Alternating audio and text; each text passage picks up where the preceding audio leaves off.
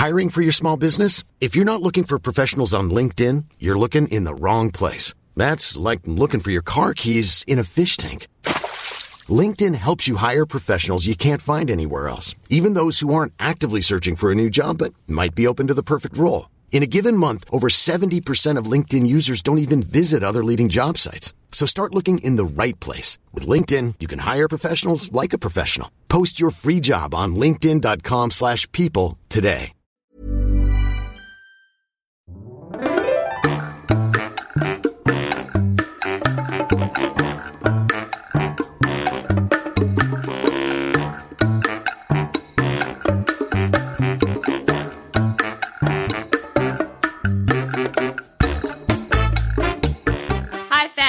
Welcome back to another episode of Large Almond Latte. I am your host, Nicole, and I hope you've all had such a fantastic week, especially if you got to enjoy a long weekend. I'm down here in Melbourne, so still locked in my dungeon, and yet again, I have absolutely zero to show for my week. I'm still not going to resort to boring you with stories about my baby or my dreams. Well, okay, maybe just one, because last night I had a dream that I was able to get my regrowth done, and as a blonde, you have no idea the pain that I'm going through. Needless to say, it was the best dream I've had in a really long time, but I'm just going to leave it there. And instead of boring you with yet another story about my weekly outing to the supermarket, I have another replacement, and it is a thank you speech. And the thank you is for you. Yes, fan, you, the listener. So when I started this podcast, I thought I would just talk shit off the top of my head for 20 minutes and I'd be a certified member of the Blue Tick Brigade in like a month. And I was mildly off the mark. Like 2020 is a mildly inconvenient year, because bringing you this podcast every week, writing and publishing articles on our website, hustling to promote and grow the brand, it's actually really hard work. It's a full-time job. And unlike when it's not my brand I'm looking after, it's a job that I really refuse to do half-ass. And as a self-proclaimed lazy biatch, as you know, if I would have known how much work was involved in this, there is no way I would have done it. I wouldn't have. I would have been so intimidated by the amount of work. But the reason that I keep doing it is because of you. And I am so grateful for that, because I absolutely love doing this so much. So if you weren't listening, engaging, and liking, I would be a failure. I'd be curled up on my bedroom floor surrounded by a flood of tears the size of the Atlantic Ocean. So I want to say thank you so much. Side note, I do appreciate that this is mildly self-indulgent, because writing this was a little bit like writing my Oscars thank you speech, and I am starting to accept that the likelihood of me accepting Best Actress at the Oscars is slim, so instead I'll get to do it on my podcast. Now, I did really want to thank people by name, but then I got really stressed I would forget about people and you'd get mad, and I don't like drama when it involves me, so I'm just going to do it this way. Okay, thank you to the fans who always participate in the Facebook group podcast question, week in, week out, without which I literally would have no content to work with. The fans who always engage in our social content, because we work harder than Kris Jenner to keep that going, so those likes are validating. The fans who share stories of themselves listening to the podcast and tag us, giving us free advertising, thank you. The fans who take the time to give us a 5-star review and rating. Yes, it's really good for my head, but genuinely it makes my entire day, the fact that you have stopped to appreciate what we're doing. The fans who just listen to the podcast every week, thank you. The fans who slide into our DMs to chat with us about the episode and share different insights and new perspectives that we might not have even thought of. And the fans who might be listening to their very first episode, welcome. If I was rich, which you know I am not, because literally every second episode I've got a new get rich scheme I'm working on, none of which have come into fruition yet. But when one of them does and I'm mega loaded, like go to Europe for the summer and stay in 5-star hotels, not hostels loaded, I will be slinging you all so many presents as a token of my gratitude. But until that day, please accept my extreme gratitude in words.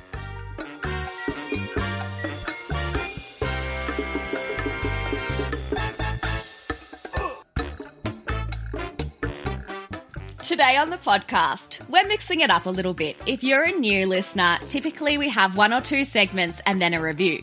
But this episode is solely dedicated to some brunch banter with dietitian Jess. Not to be confused with my woo girl / sometimes co-host Jess. This Jess is an Aussie dietitian based in Cambridge, UK. She has a particular interest in the significance of food in people's lives and finding that perfect slice of cheesecake. A woman of my own heart, obviously. We discussed wellness washing in diet culture, like the dangers of untrained influencers spreading baseless wellness philosophies, the ever-persuasive genre of Netflix food documentaries, and most importantly, she cuts through all of the unsolicited crap we've been fed and answers your questions straight, including, can you get a JLo bod and still enjoy a Big Mac? Spoiler alert, the answer is yes.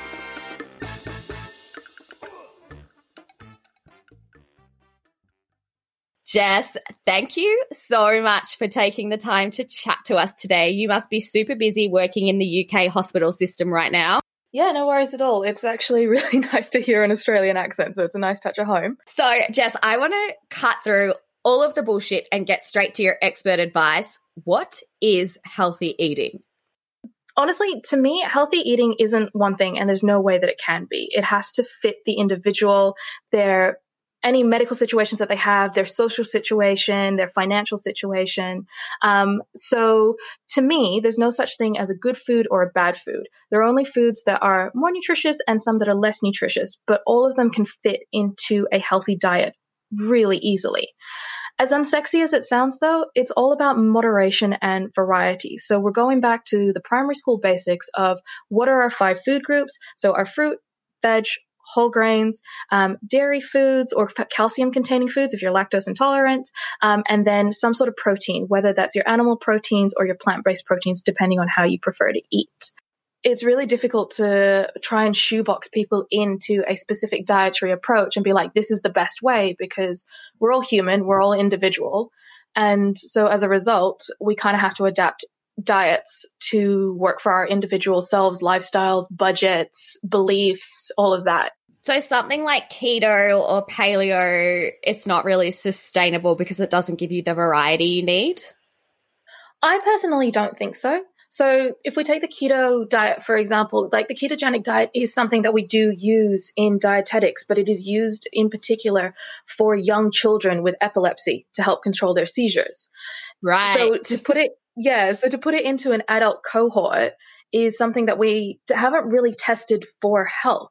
Is it a healthy diet for these individuals who have epilepsy at that young age? Yes. But if you take it for your general wellness warrior, we don't know what it's going to do to them in 10 years' time. And the thing with the keto diet is that you're talking about massive amounts of fat, which if you do it to its true nature is literally eating slabs of butter. Are there certain dietary ways of eating that have been shown to give better health outcomes? Definitely. So I guess the one that we hear about the most is the Mediterranean diet. We also have things like the Okinawan diet, which comes from a region of Japan. We're taking elements of every single food group and combining them. So, okay, it's going to contradict everything I say about influencers later on, but there's this one piece of advice that really stands out to me, and it's from Gwyneth. And she said I don't subscribe to this wholly because I also believe everything in moderation and I like burgers, but she said she doesn't eat anything out of a packet. And to me, that just kind of sounds like what you were saying. It's just natural foods, like eat your vegetables, eat your meats, your grains, things that come from the land, not things that have been processed a jillion times.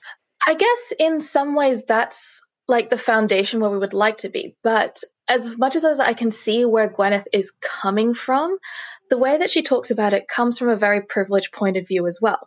Because you think about the access to resources, money, she can eat organic. She can eat fresh from like farm to table. She can eat, I guess for a lack of a better word, the superfoods that everyone is talking about, which we will get back to later because I don't necessarily subscribe to that either. But it is a very privileged point of view, and privilege does come into it when we are talking about health as well.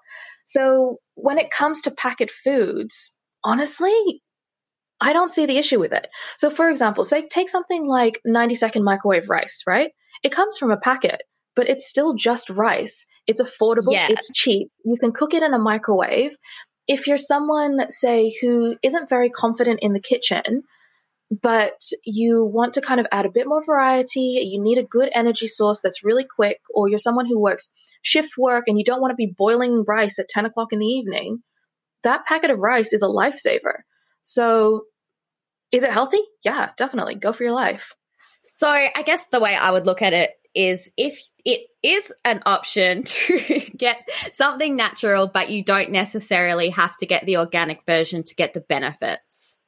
Absolutely not. So there are studies to show that the nutrient content of organic versus commercially produced food are pretty much the same. So organic, because we're looking at the soil, like the nutrition that is in the soil that the food is actually grown in. Organic foods, what they tend to be looking more at is what sort of pesticides have been used, what's the manufacturing process for those foods to get them from the field to your table. Now, what is the difference between organic and non-organic foods? The most baseline definition of an organic versus a non-organic food is that organic foods tend to have, I guess, what people would consider to be more environmentally sound farming practices. So they don't use commercial pesticides, for example. They may not use as many antibiotics if we're talking about meat production. It may also be that they're more likely to be free range for their meat as well. So kind of like that environment is considered to be a little bit more holistic. However, what you're looking at as well is that these practices still have to fit in within food safety and government guidelines. So they are going to have to use pesticides to a degree. They are going to have to make sure that their farm animals are looked after in a way that will promote their health so that they are still healthy to end up on our tables. So what you are actually doing is buying a product that is going to be more expensive, but not necessarily more nutritious for you.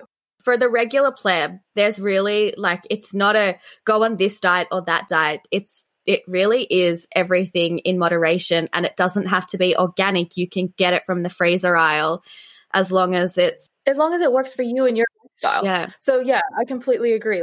What I'm not hearing come out of your mouth is anything about a flat tummy shake or a juice cleanse. What? And I think this is where it gets confusing. It's when anyone with good genes or a platform has the ability to become an expert because, of course, if you look traditionally skinny or hot, then whatever you're promoting must be working. And it's wellness fraud. It's not founded on any science. And these opinions often really contrast what the professional advice for healthy eating is. It's so rife at the moment, and social media is the scene of the crime. And I love the Kardashians and I would never wish to speak ill of them, but they may be the most well-known of the wellness fraudsters with their flat tummy shakes. I think, though, fortunately, most of us know that Khloe definitely didn't get her body from drinking shakes, just like we know that we're not going to be doing a Euro trip for Christmas. But I want to talk about one of the more recent wellness fraudsters called the medical medium. You familiar? I can see you with a look of disdain. So this guy, his name is Anthony Williams, and he has 0 medical qualifications, not in Western medicine, not in Eastern medicine, nothing alternatives, none. He gets his advice from the spirits. And he claims it doesn't matter what virus is hot in the media, quote, so little passag there for you, his guide can protect you.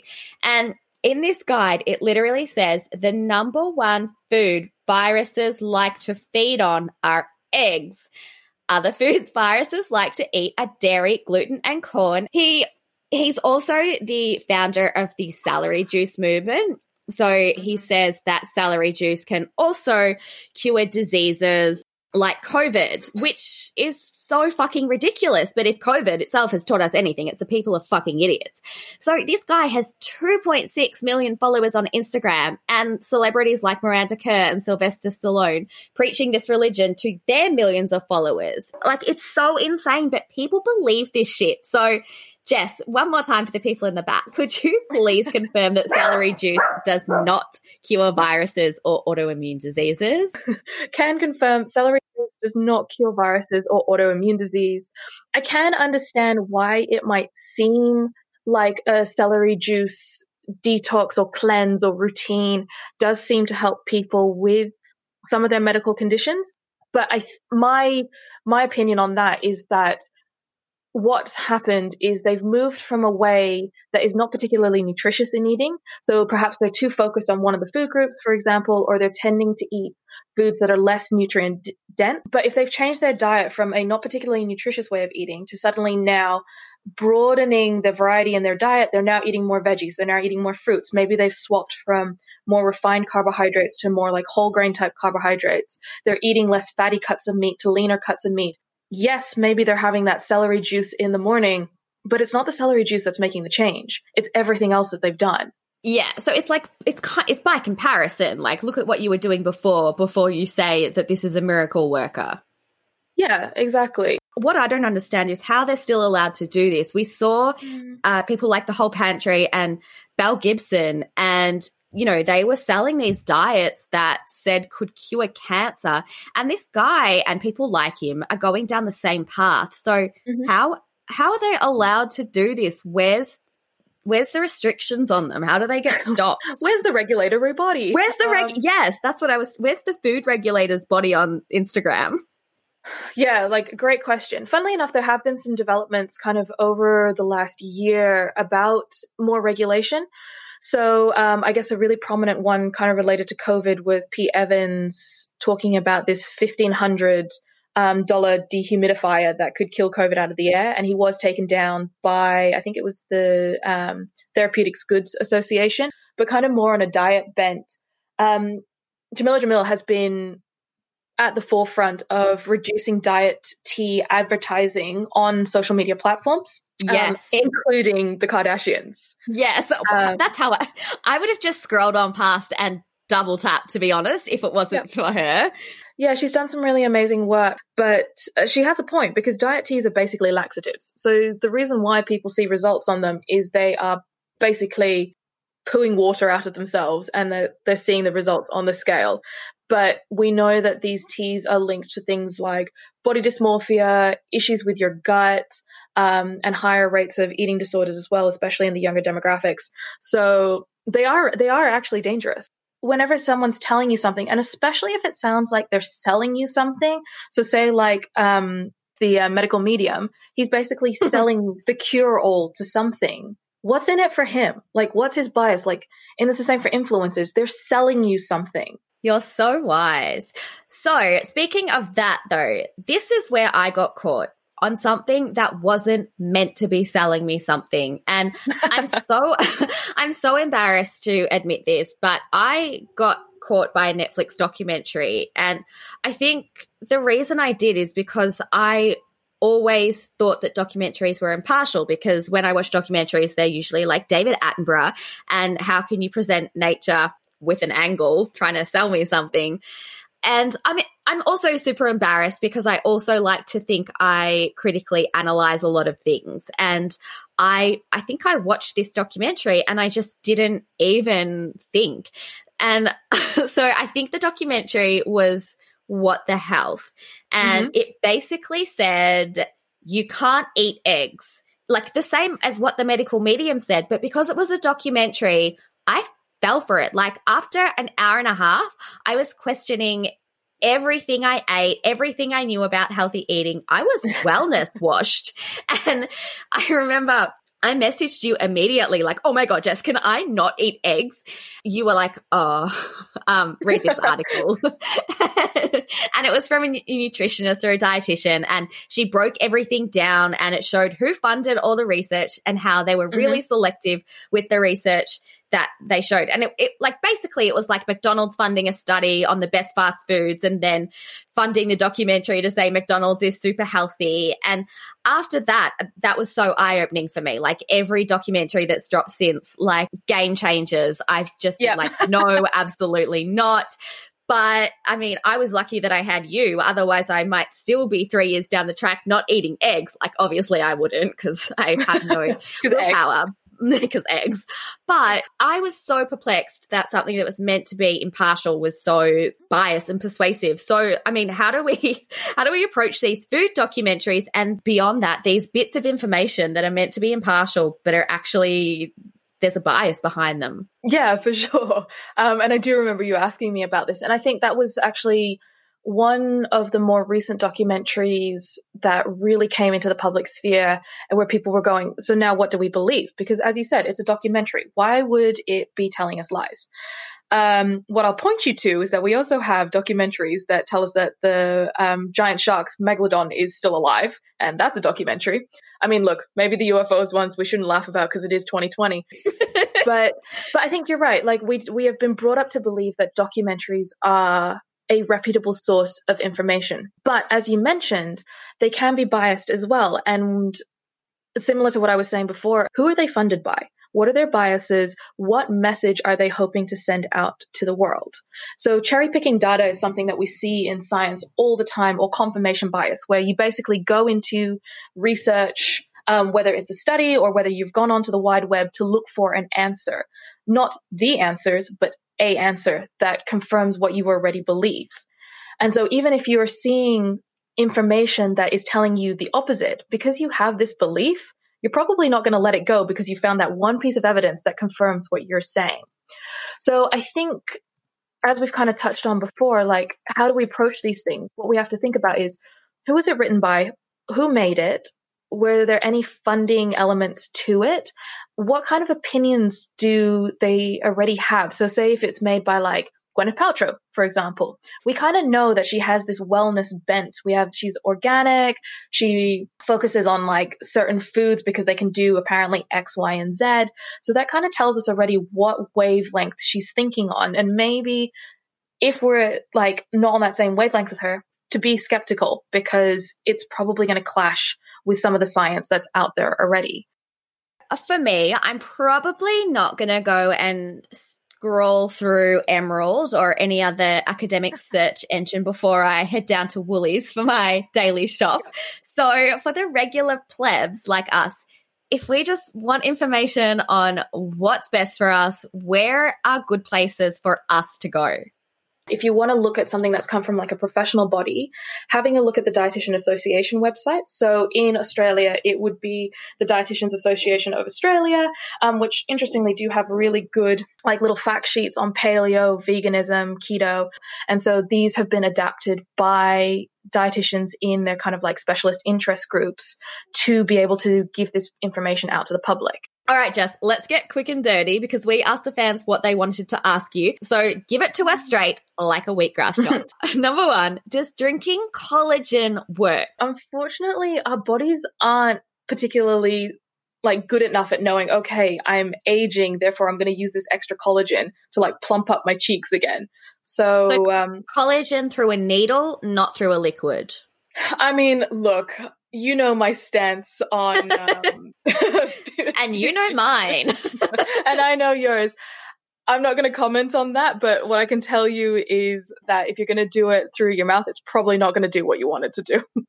Okay, so collagen drinks, any collagen powders are just fluff. They will not work. This is a contentious one. Mm-hmm. Is veganism better for your body than eating meat? Ultimately, my answer to that is not necessarily. So I do think that as a society, and one that's quite a Western society, we do eat a lot of meat, which probably means that we are consuming a lot of extra calories from our saturated fats, so the fats that are not so great for your heart. And we've also seen things like high levels of red meat consumption can increase your risk of certain cancers. But on the flip side, red meat is an amazing source of iron. So it can be part of a really important like balanced diet, especially if you've got something like anemia, for example, where your blood levels of iron are really low. Veganism, it kind of swings you back to the other end of the spectrum. So you're cutting out a lot of nutritious foods, one mainly being your animal products, which are our only source of a vitamin called vitamin B12, which is really important for energy production. And so we do see a lot of people who are vegan, if they're not careful about it and they don't have a wide range of fruit, veg, and then supplementation as well in their diet, do become B12 deficient, and that can lead to a lot of nerve problems too. Also, if you're someone who suffers from a lot of gut issues, so say like irritable bowel syndrome, having that level of veggie in your life, not great. It's probably going to cause your guts a lot more damage than good in the long term.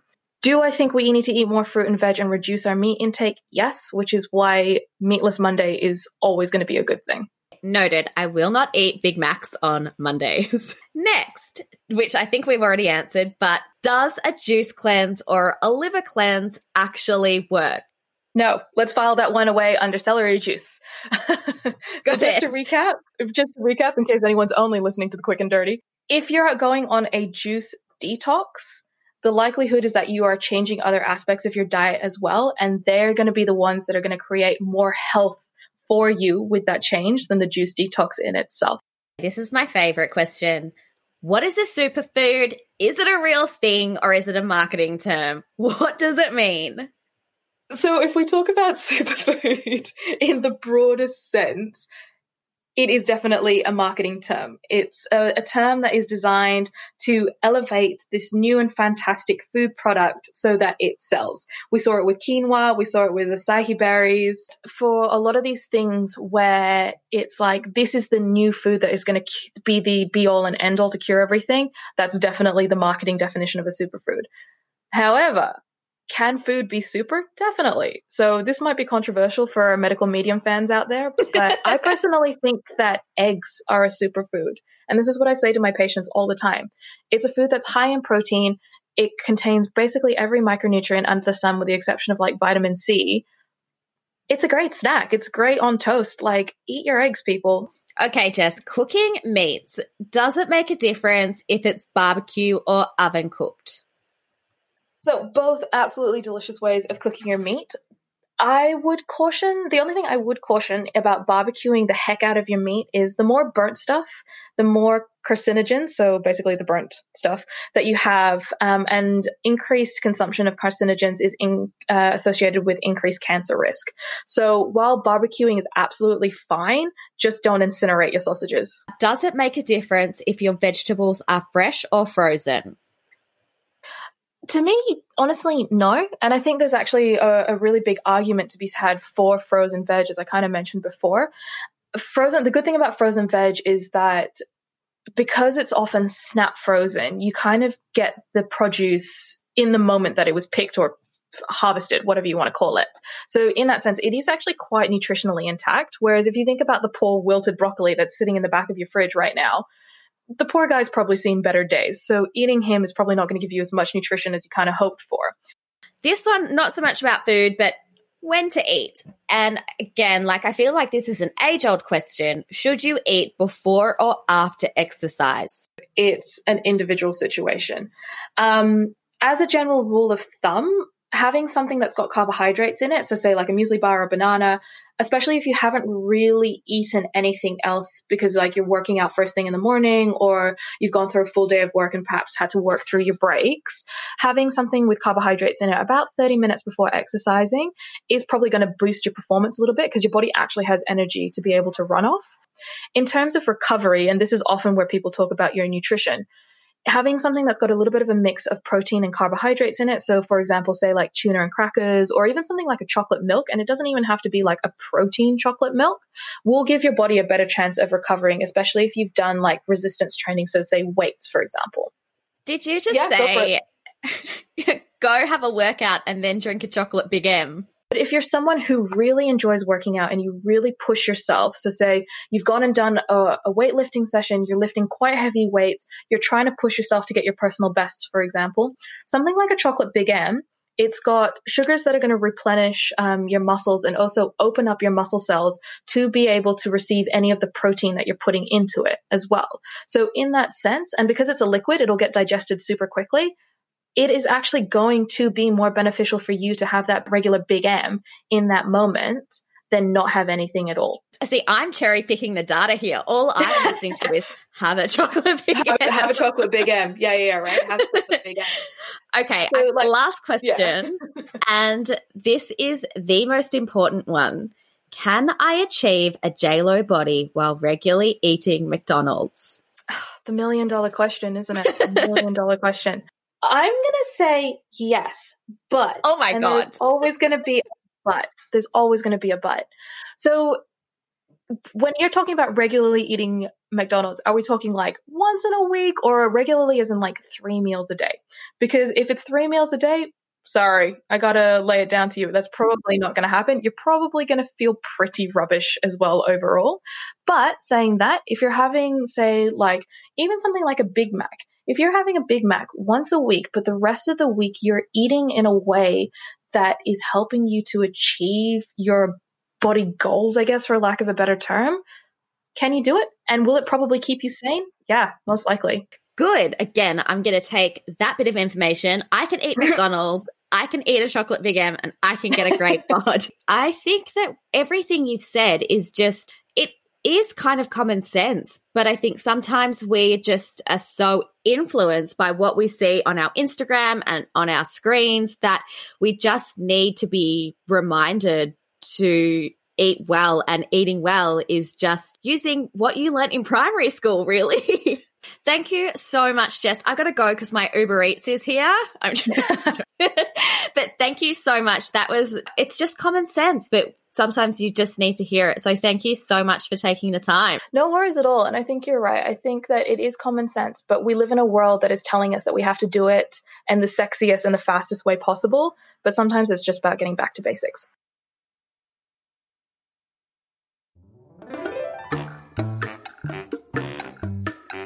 Thanks for listening to Large Almond Latte. If you loved the podcast, which we assume you do if you made it this far, a 5-star rating and review would actually mean so much to us.